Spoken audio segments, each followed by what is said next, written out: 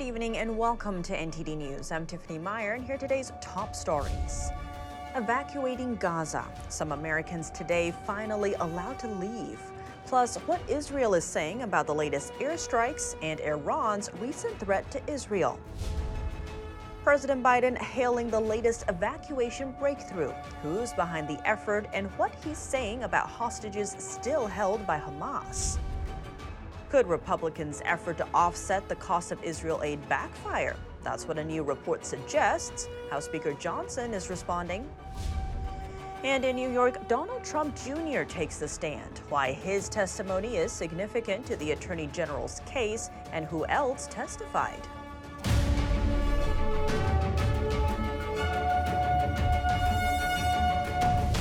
Some Americans today finally allowed to leave Gaza. And another attack in a refugee camp targeting Hamas leaders.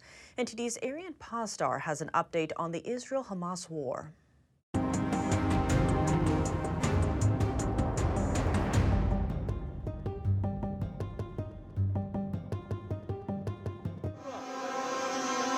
Over 300 foreign passport holders left Gaza through the Rafah crossing into Egypt on Wednesday. Some injured Palestinians were also allowed to leave. A U.S. passport holder describes what it was like inside Gaza. My name is Dr. Fateh Al-Hassan. I came in Gaza, Palestine here since 3 months ago for a visit. After that, the war goes up.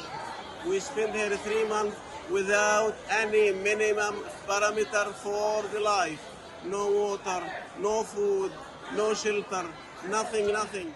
The U.S. State Department on Wednesday said it can't give any number on how many Americans left Gaza so far. The department said in total 400 American citizens are in Gaza trying to leave. A reporter asked if Hamas is getting anything from the U.S. for letting its citizens go. The United States is not in a position and has not provided any concessions at all to Hamas. Egypt, Israel and Hamas brokered a deal saying 7,500 foreign passport holders would be allowed to leave Gaza within the next 2 weeks. And the U.S. State Department previously said the reason they can't just all leave right now is because Hamas doesn't let them leave. Also on Wednesday, another attack hit the Jabalia refugee camp in northern Gaza. An Israeli army spokesperson said there was a very senior Hamas commander in that area. Israel's military also commented on a previous strike on the camp, which killed a Hamas commander, saying the fact that the attack destroyed tunnels under the camp proves that Hamas is using civilians in the camp as human shields. Hamas is responding to the attacks, threatening to seriously hurt Israeli hostages.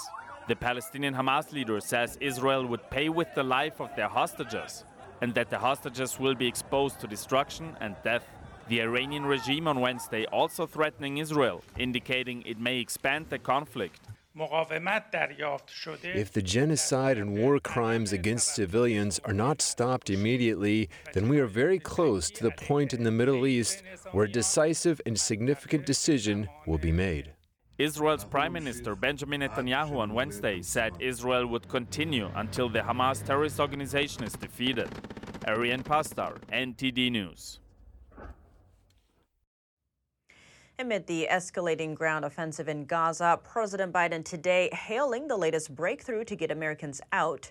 Joining us now live is NTD's White House correspondent Iris Tao. Good evening, Iris. What is the president's reaction and what's next? Good evening to us as well, Tiff. So President Biden, while giving a speech in Minnesota today, applauded U.S. leadership in the efforts to allow not only just wounded Gazans, but also foreign nationals, including Americans, to leave Gaza. Here's what he said. Watch. American citizens are able to exit today as part of the first group of probably over 1,000 working nonstop to get Americans out of Gaza. This is the result of intense and urgent American diplomacy with our partners in the region. And Biden says that this process will continue over the coming days. And he also says that what made it happen was he personally spent a lot of time speaking with the Israeli Prime Minister Benjamin Netanyahu as well as President Sisi of Egypt. He also thanked Qatar for working closely with the U.S. in negotiations to eventually make this happen. Meanwhile, on the situation in Gaza on the ground, President Biden says he's pushing for more aid to get into Gaza. He also says that he's grieving for the innocent lives lost both in Israel and Gaza, but also stressed again that Israel does have the right to defend itself. Watch. We're going to continue to affirm that Israel has the right to responsibility to defend its citizens from terror. We grieve for those deaths and continue to grieve for the Israeli children and mothers who were brutally slaughtered by Hamas terrorists. And when it comes to the American hostages still in the hands of Hamas, President Biden says the administration is still working around the clock to try to get them back, adding that he has not given up any hope. Back to you. Iris, thank you for that update. And the House is moving a $14 billion Israel aid package and trying to offset the cost by stripping funds from the IRS. Despite Speaker Mike Johnson's goal to avoid adding to the national debt, a new report estimates the bill could do the opposite. NTD's Melina Weisskopf brings us more from Capitol Hill. A common theme of this Republican-led House is getting government spending under control, even when it comes to providing aid for Israel. House Speaker Mike Johnson's plan to offset the $14 billion cost of the Israel aid is to offset it by cutting funding from the IRS. That's a plan that Democrats aren't happy about. There is no further negotiation around what the spending numbers should look like because that was already done in the spring. The new Speaker knows perfectly well that if you want to help Israel, you can't propose legislation that is full of poison pills. And now a new report by the Congressional Budget Office suggests that this plan to save money could actually be counterproductive and cost up to $12 billion, adding that to the national deficit, because the report suggests that by cutting funding to the IRS, they would make it more difficult to collect revenue. But despite this, Speaker Mike Johnson is moving ahead with this plan to hold this vote on the Israel aid package as soon as tomorrow. Speaker Johnson responded to the CBO report, saying, "We don't put much credence in what the CBO says." The House will also take up a few other Israel-related bills this week, like putting sanctions on foreign support for terrorist groups like Hamas and condemning the support for terrorist groups like Hamas on college campuses. And as for this evening, the House is taking votes on whether or not to punish members in Congress. There are two censure resolution votes going on this evening, one against Congresswoman Marjorie Taylor Greene and another one against Congresswoman Rashida Tlaib. Now, there's also another vote on whether or not to expel George Santos from Congress altogether. It will be interesting to see how members from both parties are voting on those members of their own parties, especially that vote on Santos, because it was introduced by a New York Republican. Reporting from Capitol Hill, Melina Weisskopf, NTD News. A student from Cornell University in New York has been arrested. Authorities say he posted online threats calling for the deaths of Jewish people. 21-year-old Joseph Dye is a junior at the university. Dye's parents said he suffers from mental illness. He made his first court appearance in upstate New York today. If convicted, he could face a maximum term of 5 years in prison. Donald Trump Jr. testifying today. He was authorized to run his father's empire during the presidency, and he did, ending in 2021.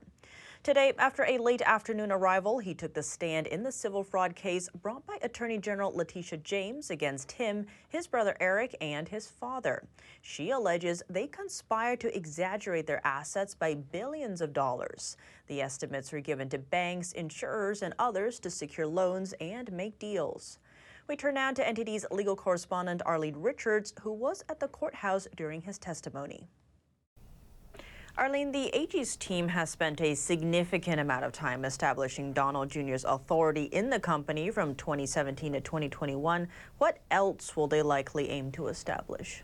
That's right, Tiffany. The AG's team questioned Donald Jr. extensively about his role in the company during the time that his father was in the White House. He was responsible for signing off on statements of financial condition during that time period. I am expecting the team to question him about his role in the valuations of certain Trump properties, which Attorney General Letitia James has said in court filings that one property, for example, was valued at roughly 6 times the appraised value. He has testified that he has no knowledge of or expertise in accounting principles or rules that would have needed to be followed in the preparation of the statements, and he has stated several times that he relied on the accountants that the company paid millions of dollars to follow those principles. And since his testimony was delayed, Donald Jr. will continue his testimony tomorrow. Who else testified today? Well, a former Trump Organization Vice President, David Orowitz, completed his testimony in the morning and testified that Ivanka Trump had significant involvement in loan negotiations for two of the properties.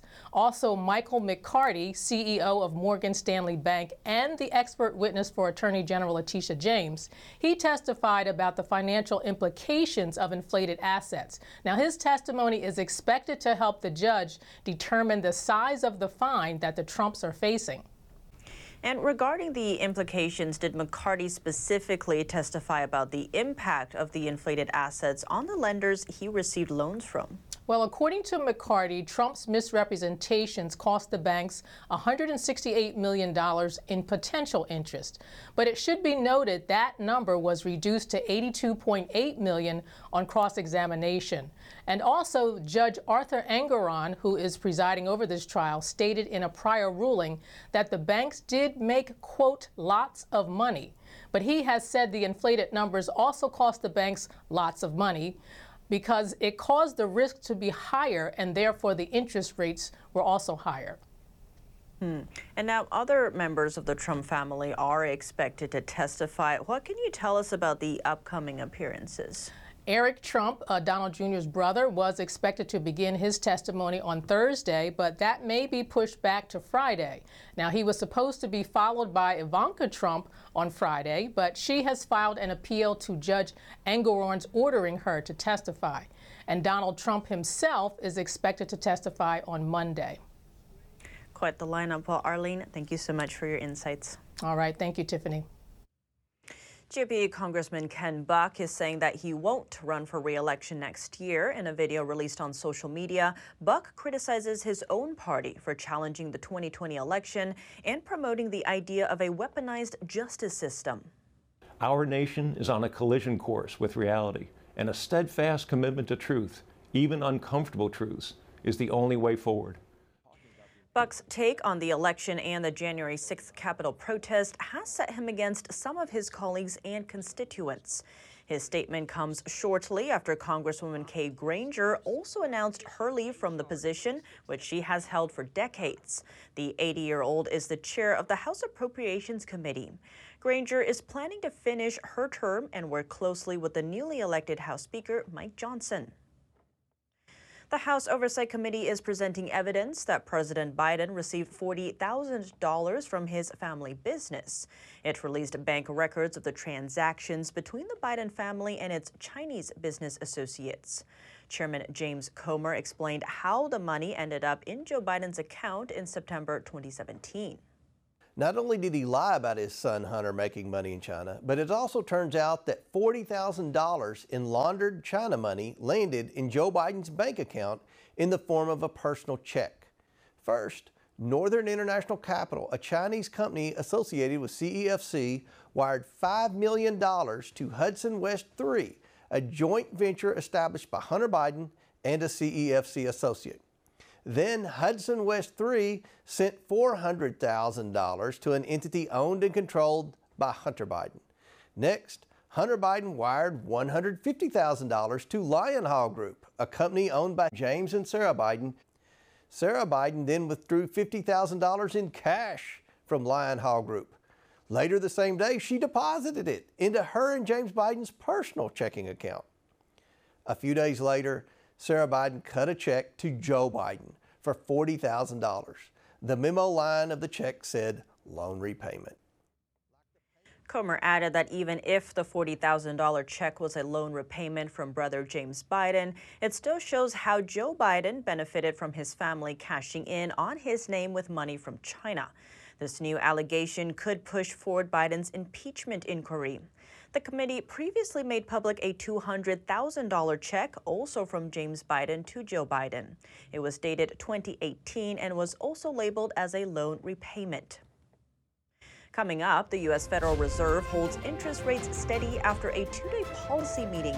Could rate cuts be on the way? Orange juice prices are on the rise. We'll have more on what's causing the increase.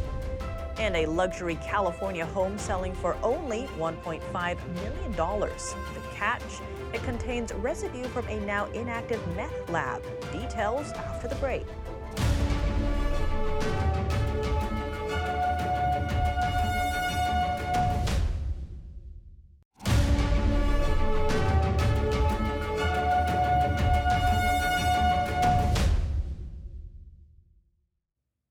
Welcome back. The U.S. Federal Reserve held interest rates steady today after a two-day monetary policy meeting. But the central bank left the door open to future increases. NTD Business's Don Ma speaks with an analyst for further insight. And now joining us is Joseph Trevisani, Senior Analyst at FX Street. So, Joseph, to start off, I want to ask you about the remarks from Powell. What do you think went into the decision of actually leaving the benchmark rate unchanged? Thank you for having me. Well, I'm really not surprised that they did. I don't think anybody in the markets are. They have seen progress. I mean, Mr. Powell said it several times. They have seen progress on inflation.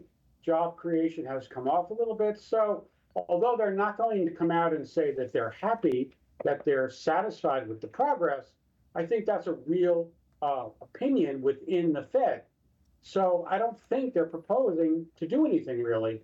But again, as we've said a number of times before, they can't come out and say that. Now, Powell, in his remarks after the rate decision, he left the door open to future rate hikes. Absolutely. But you know, do you think personally that the Fed is done as of right now? I do, and I've thought so for several months. It is absolutely necessary for the Fed to rhetorically leave the door open, if you will, to further increases.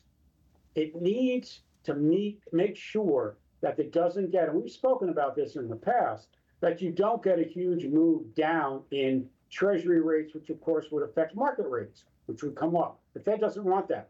So it is absolutely necessary that they leave the impression, officially, that they still could hike rates again if inflation doesn't do what they want it to do.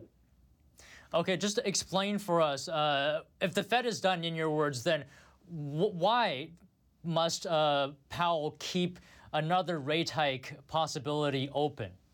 Because what will happen if Mr. Powell comes out and said, we're happy with what the work we've done, we're happy with the impact it's had on the economy, and we're finished.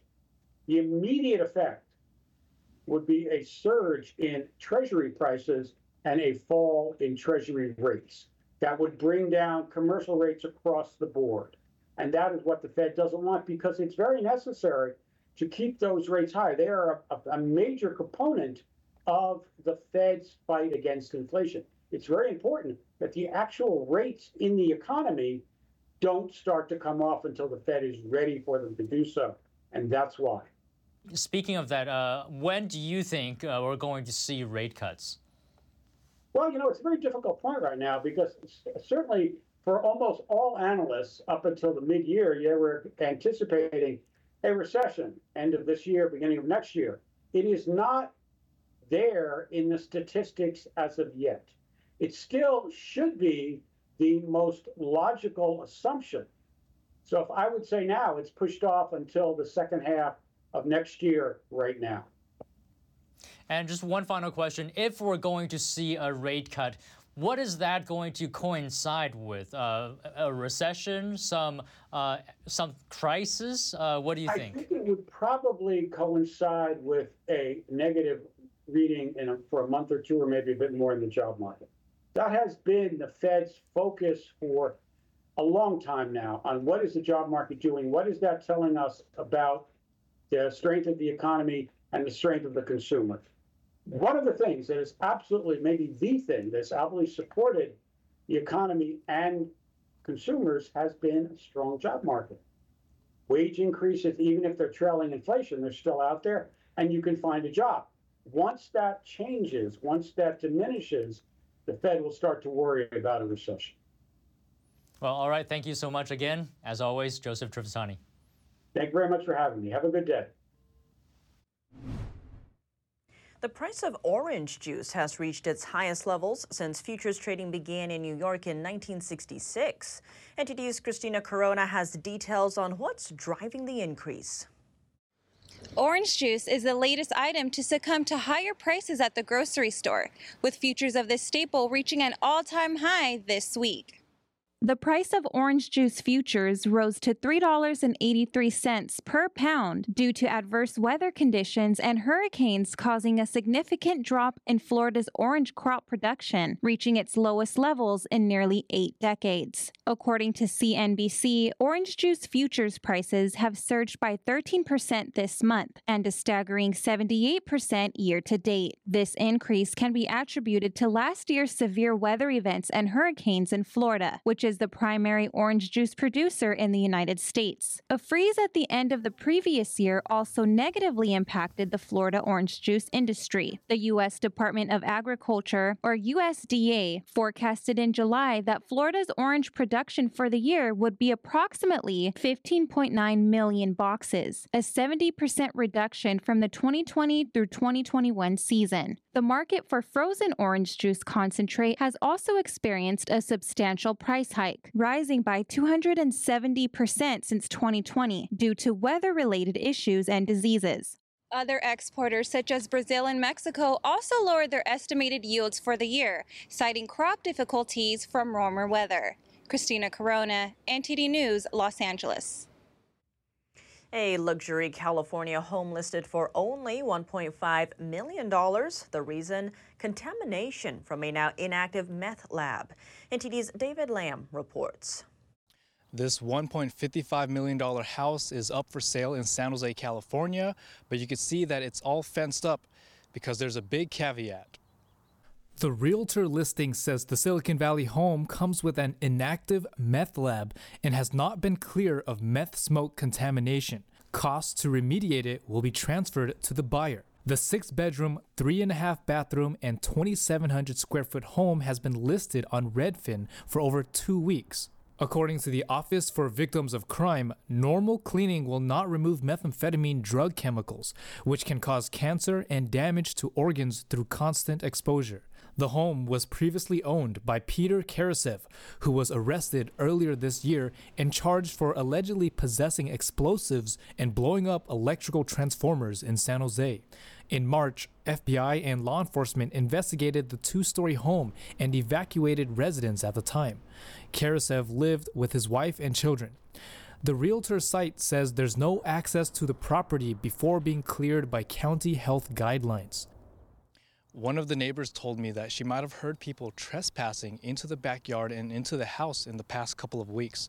Now, she hopes the next owner would clean up the house and even for the neighborhood to help maintain the front area. In San Jose, California, David Lamb, NTD News. Coming up, why are people tearing down posters of Israeli hostages? A rabbi says hating Jews is about hating values. How it's related to BLM and what he says the solution is. Is a strong Israel in the best interests of the U.S.? Find out what the House Speaker, a Middle East expert, and a congressional candidate have to say. And what are the potential outcomes of the Israel-Hamas conflict? An international military strategist analyzes several possible scenarios after the break.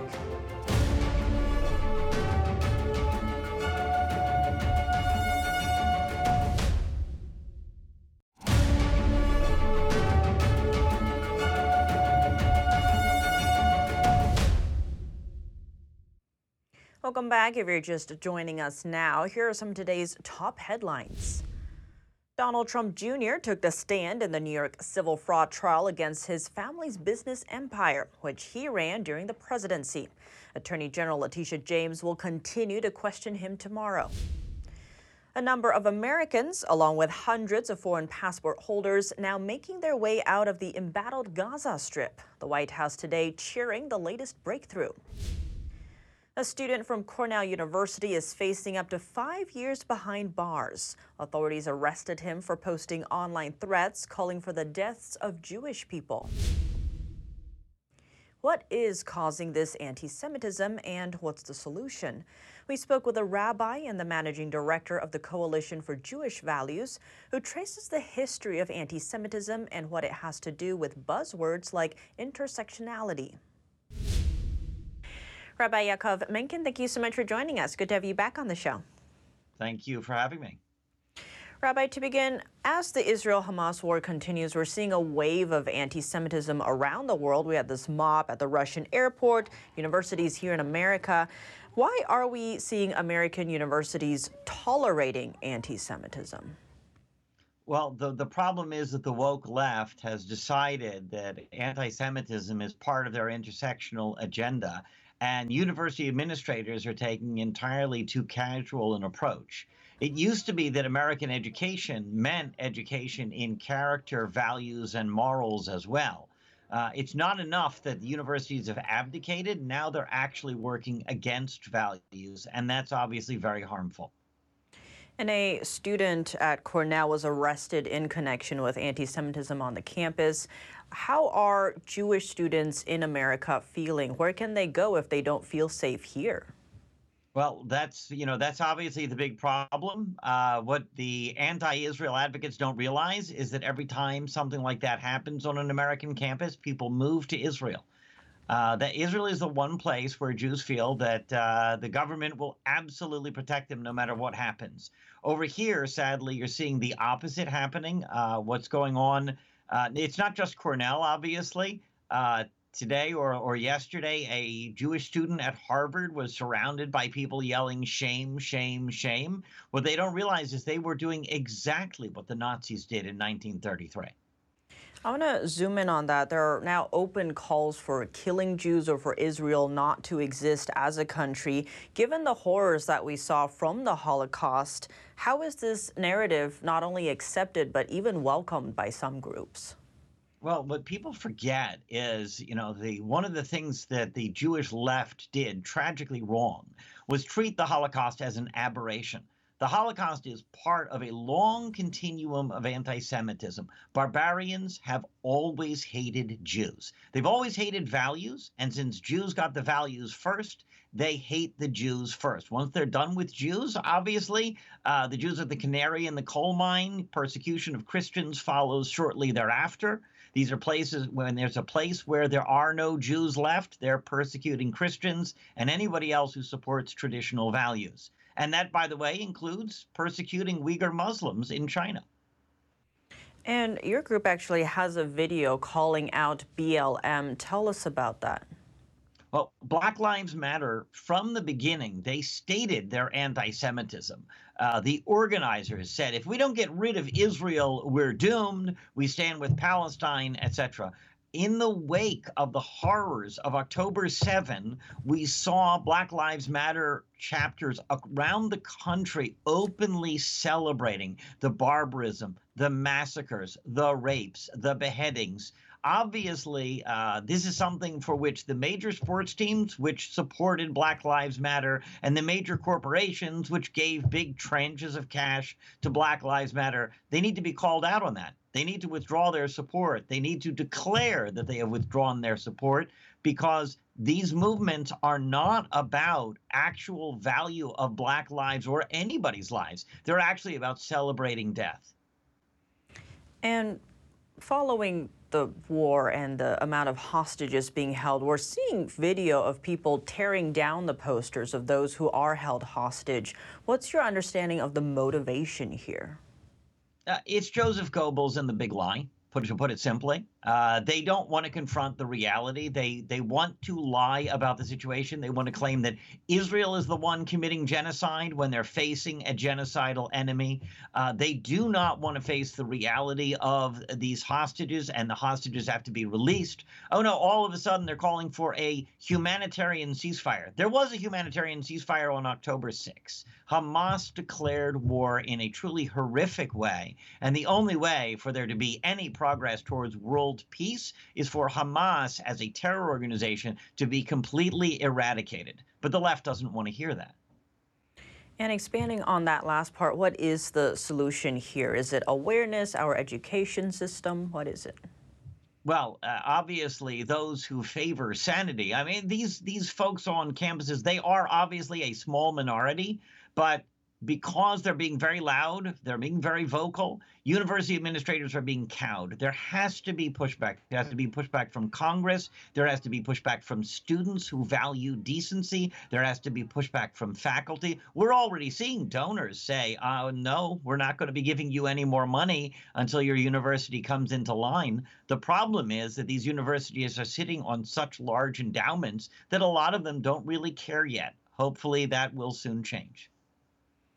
Rabbi Yaakov Menken, thank you so much for your time. Thank you for having me. New House Speaker Mike Johnson says America must stand with Israel for both religious and practical reasons. NTD explores how a strong, secure Israel can benefit the U.S. In a recent interview, new House Speaker Mike Johnson emphasized the importance of U.S. support for Israel. From the perspective of his own faith, he cited the book of Genesis, in which God says he will bless the nation that blesses Israel and curse the nation that curses Israel. Johnson said, quote, "This is pretty black and white." And from a pragmatic standpoint, Johnson called Israel a stabilizing force in the Middle East because of the country's values. It's the only democracy in the region. Experts say that Israel is indeed America's most reliable strategic ally in the area. Israel serves as an anchor for the United States, which has enabled America to even entertain the thought of pivoting out away from the Middle East to Asia. Middle East expert Barak Siner says Israel has proven its reliability over time. In 1981, Israel bombed an Iraqi nuclear reactor using U.S. fighter jets over concerns that the reactor was part of a nuclear weapons program. In 2007, Israel bombed a suspected Syrian nuclear reactor after American intelligence suggested it could be used to produce materials for nuclear weapons. Siner says the Israeli-Palestinian conflict has ties to other global conflicts, particularly those instigated by China, Russia, and Iran. He says there's a sense America doesn't want to be the world's policeman, so China, Russia, and Iran are stepping in. They're all watching to see because that informs their reactions in other areas of the globe. They're observing to what extent are Israel's allies going to be supportive of Israel's military responses? To what extent are they going to tolerate attacks on US army bases? At what point will Allied forces say, you know what, deterrence against Iran is not working. We now need to escalate this. Siner believes the U.S. has so far made very limited responses to the aggression by Iran's proxies. He says China, Russia, and Iran are taking note of America's actions, especially its treatment of Israel. We've supported Israel since 1948, and when we make a commitment to somebody, and it's endured for 75 years, I can't see a good reason to change that commitment. Marty Dolan is an investment banker who's done business in Israel and is currently running for the Democratic nomination for New York State's 16th congressional district. Dolan says American leaders feel it's good to have a presence so far overseas, and he doesn't see a change in America's support for Israel. Virginia Gibson, NTD News. What are the potential outcomes of the Israel-Hamas conflict, and what are the risks of other countries becoming involved? We're joined by an international military strategist who offers his analysis of several possible scenarios. Colonel Darren Gobb, thank you so much for joining us. Great to be back on the show. Yeah, thanks, Tiffany. Always a pleasure to join you. As this Israel-Hamas war continues, both sides, Israel and Hamas, are vowing to destroy the other. How do you see this war ending? Well, that's always the hardest question for anybody who's involved like I am with military strategies and have developed those over many years in regions of the world. How does it end? I would love to know that answer, but when it comes to specifically Hamas, this one, I think, clearly ends with Israel achieving its strategic objectives of removing Hamas as the lead agent, the governing authorities inside the Gaza Strip. And the question then becomes, what happens to the Gaza Strip after that?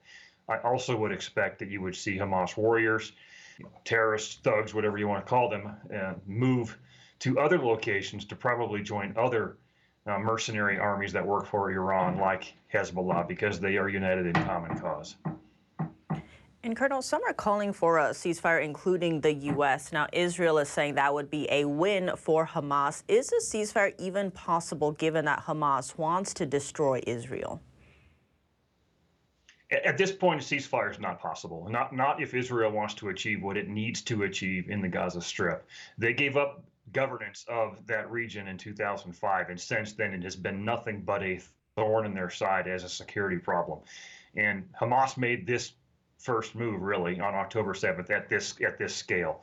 So now they are going to be the ones who deal with the consequences, while also unfortunately acting like the terrorists they are, even with the Palestinian citizens inside the Gaza Strip. And now when it comes to the calls for ceasefire, it seems part of the concern are the hostages. Now, Americans are among those. At the same time, Americans are among the first foreigners leaving Gaza. How do you see hostage diplomacy playing a role in this war? Well, hostages have been part of this strategy from the beginning. That's why Hamas took them. They wanted to use them as leverage or bargaining chips in order to try to potentially de-escalate Israel in their response.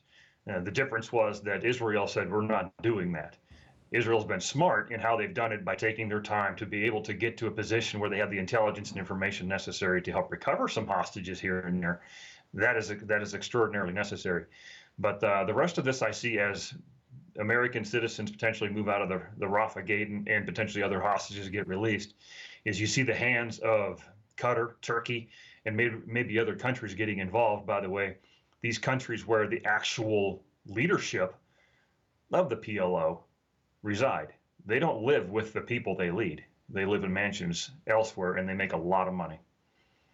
And Colonel, Israel is saying a Hamas terrorist was hiding in a refugee camp, and by taking out this terrorist, they also took out some civilians. Is there a situation where civilians won't be harmed? Well, right now, unfortunately, because of how Hamas operates, and frankly Hezbollah and other type of organizations, they hide among the refugees. They hide in mosques and everything else. So it's expected that this is going to happen, no matter how. We know it's terrible, regardless.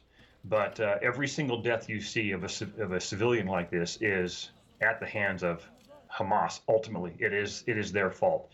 So I don't think Israel is going to stop what they're doing because of Hamas's tactics, and it's actually because of those tactics that they have to keep going. And it's the reason why they're moving the pace they are. Israel is doing this very smart, which is moving slowly. Timing and tempo in military operations are always critical. It's when do you do it and how fast. And in this case, slower is a little bit better, and it's better for the Israeli army too. And now there are talks of this war escalating beyond just Israel and Hamas. How do we make sure that doesn't happen? Well, some of the initial steps we've taken are already part of that, which is moving carrier strike groups into the region and positioning them in critical locations necessary to interdict things like what happened with Yemen when they launched drones and cruise missiles against Israel, presumably, where they got shot down. So that's part of it. Other part of this, of course, is continuous diplomacy with nations throughout the region, because it's not the Middle East and that they all get along just because they're there. There are different tensions and relationships that we can take advantage of to make sure that they recognize the fact that, like in Saudi Arabia, a growing conflict is not in their best interest either. Now, it's already growing to the north to Hezbollah in some capacity. That's pretty clear. We hope it stops there. That's for sure. But it seems unlikely. But I think if we stay in communications and keep those lines open in diplomacy, we could be successful. But we have to send a message, too, of overwhelming force to defend American forces if necessary. A lot at stake here for sure. Colonel Darren Gobb, thank you so much for your time. Coming up, who's watching the World Series? After a disastrous Game 1 rating, the numbers for Games 2 and 3 are in, and they're not looking good. We'll have those when we return.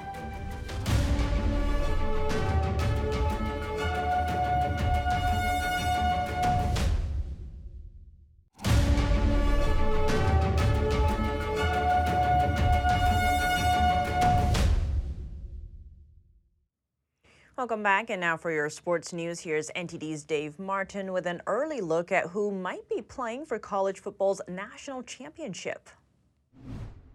That's right, Tiff. Ohio State, Georgia, Michigan, and Florida State are the top 4 teams in the committee's initial college football playoff rankings released last night. All 4 are undefeated, while the other undefeated Power 5 team, Washington, sits right behind them in 5th. Now, even though there's only room for 4 teams, Washington really controls its own destiny as Ohio State plays Michigan at the end of the month, meaning one of them has to lose. That could come sooner, though, both for Michigan and Georgia, as both teams have benefited from less than difficult schedules thus far. The Wolverines still have to play 11th-ranked Penn State, while the Bulldogs face 3 top 20 teams in a row, and that's before a possible showdown against Alabama in the SEC title game. And in the NFL, the Las Vegas Raiders have cleaned house, firing head coach Josh McDaniels, general manager Dave Ziegler, and even offensive coordinator Mick Lombardi. The move comes a day after the team lost to the LA Chargers on Monday Night Football to put them at 3-5 on the season. And for your sports viewing schedule tonight, the NBA has 13 games planned, including a Battle of LA as the Lakers play the Clippers, though the newly acquired James Harden won't be suiting up. And on the ice, the NHL has 4 games on, featuring the 2022 champion Colorado Avalanche, who are off to a 6-2 start. They host the St. Louis Blues. And finally in baseball, it's Game 5 of the World Series, for the few who are actually tuning in, of course. While Game 1 was the least viewed Game 1 in recorded history, Games 2 and 3 were even worse. The 2 contests each drew just over 8 million viewers, the lowest for any World Series game since viewer ratings were recorded starting in 1969. So for the few of you who will actually tune in tonight, it could be a clincher as Texas holds a 3-1 lead, playing at Arizona. And that's it for your sports news today. Tiff, back to you. If you have any news, tips, or feedback for the show, you can email us at eveningnews@ntd.com. That's all for today's news. Thanks for tuning in. I'm Tiffany Meyer. Good night.